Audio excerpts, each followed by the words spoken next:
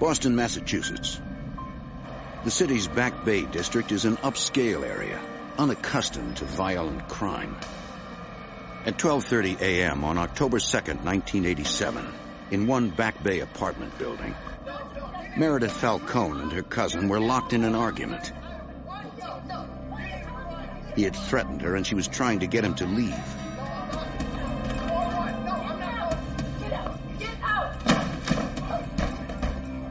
She feared he wouldn't go away, but instead grow angrier. She called 911. 911, this call is recorded. What is your emergency? The emergency operator dispatched 2 police vehicles to the scene. Within minutes, the first squad car arrived at the apartment building.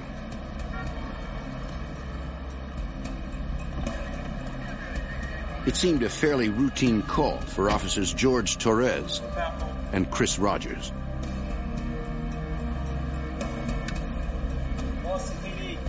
They rang Meredith Falcone on the intercom. But there was a problem with her front door release buzzer, according to Officer Torres. She came over the speaker, the intercom, and stated to us that her buzzer doesn't work, to ring somebody else's to let us in. In the background, while she was talking, we could hear some commotion, so we knew that there was something going on inside the apartment. Then 2 more officers, William Kennedy and Roy Sergi, arrived on the scene. So far, none of the tenants had responded to buzz them in.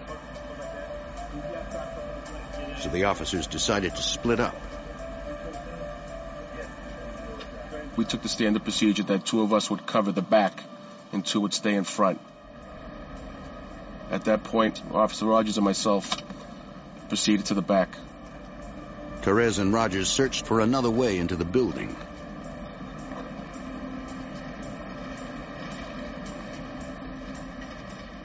We look into a little alcove behind the building, and we see a male up against the side of the wall, sort of trying to hide.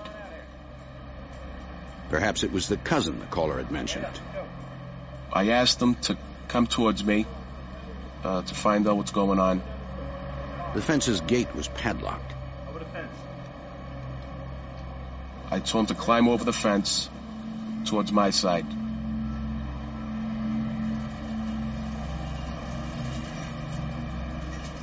As he put his feet on the ground, he attempted to flee. At that point, I grabbed him and I started the pat-down procedure. Once I put my hands on his shoulders, he shoved me. Gut instinct told me that he had a gun. Torres was hit. The man kept firing at Officer Rogers, then chased Torres. Rogers couldn't get a clean shot. By then, Kennedy and Sergi had come to the side.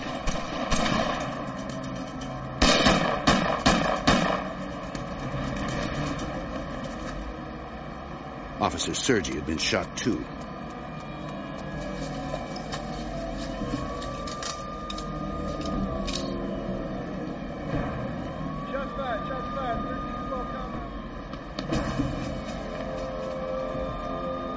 Though injured, Torres tried to assist Roy Sergi. Kennedy chased the suspect for several blocks, but he had disappeared into the Boston night.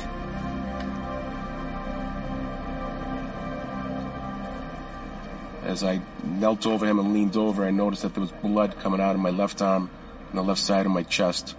And at that point, I knew that I was hit several times. Rogers called for backup and emergency personnel.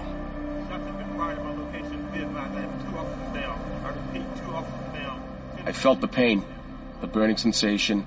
I started to gasp for air a little. At that point, I knew that something had gone through my lung. Boston Dispatch put out the call that all police dread hearing. Officers down. Every available unit responded. In a matter of minutes, the normally quiet Back Bay district was swarming with emergency vehicles. Both critically wounded, Officers Roy Sergi and George Torres were rushed to the hospital. Detectives interviewed Officers Rogers and Kennedy.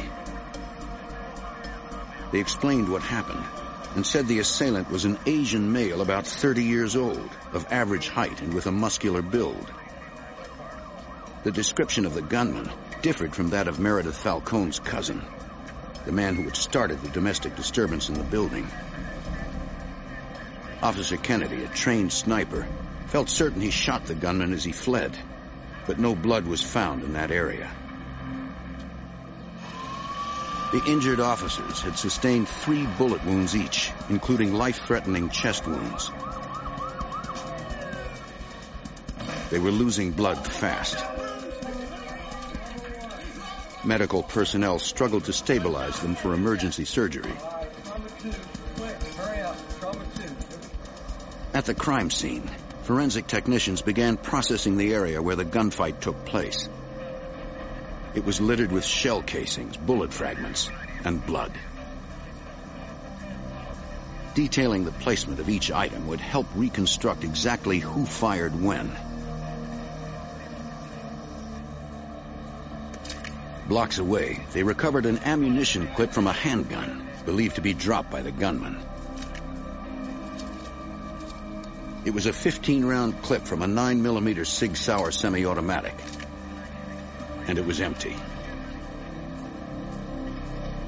If it was the gunman's, they hoped to find fingerprints or some other forensic evidence that might lead them to him.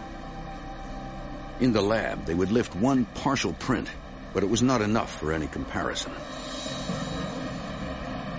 Police issued a citywide alert for the suspect. They searched all of the Back Bay district and beyond. But that night, they found no sign of the gunman.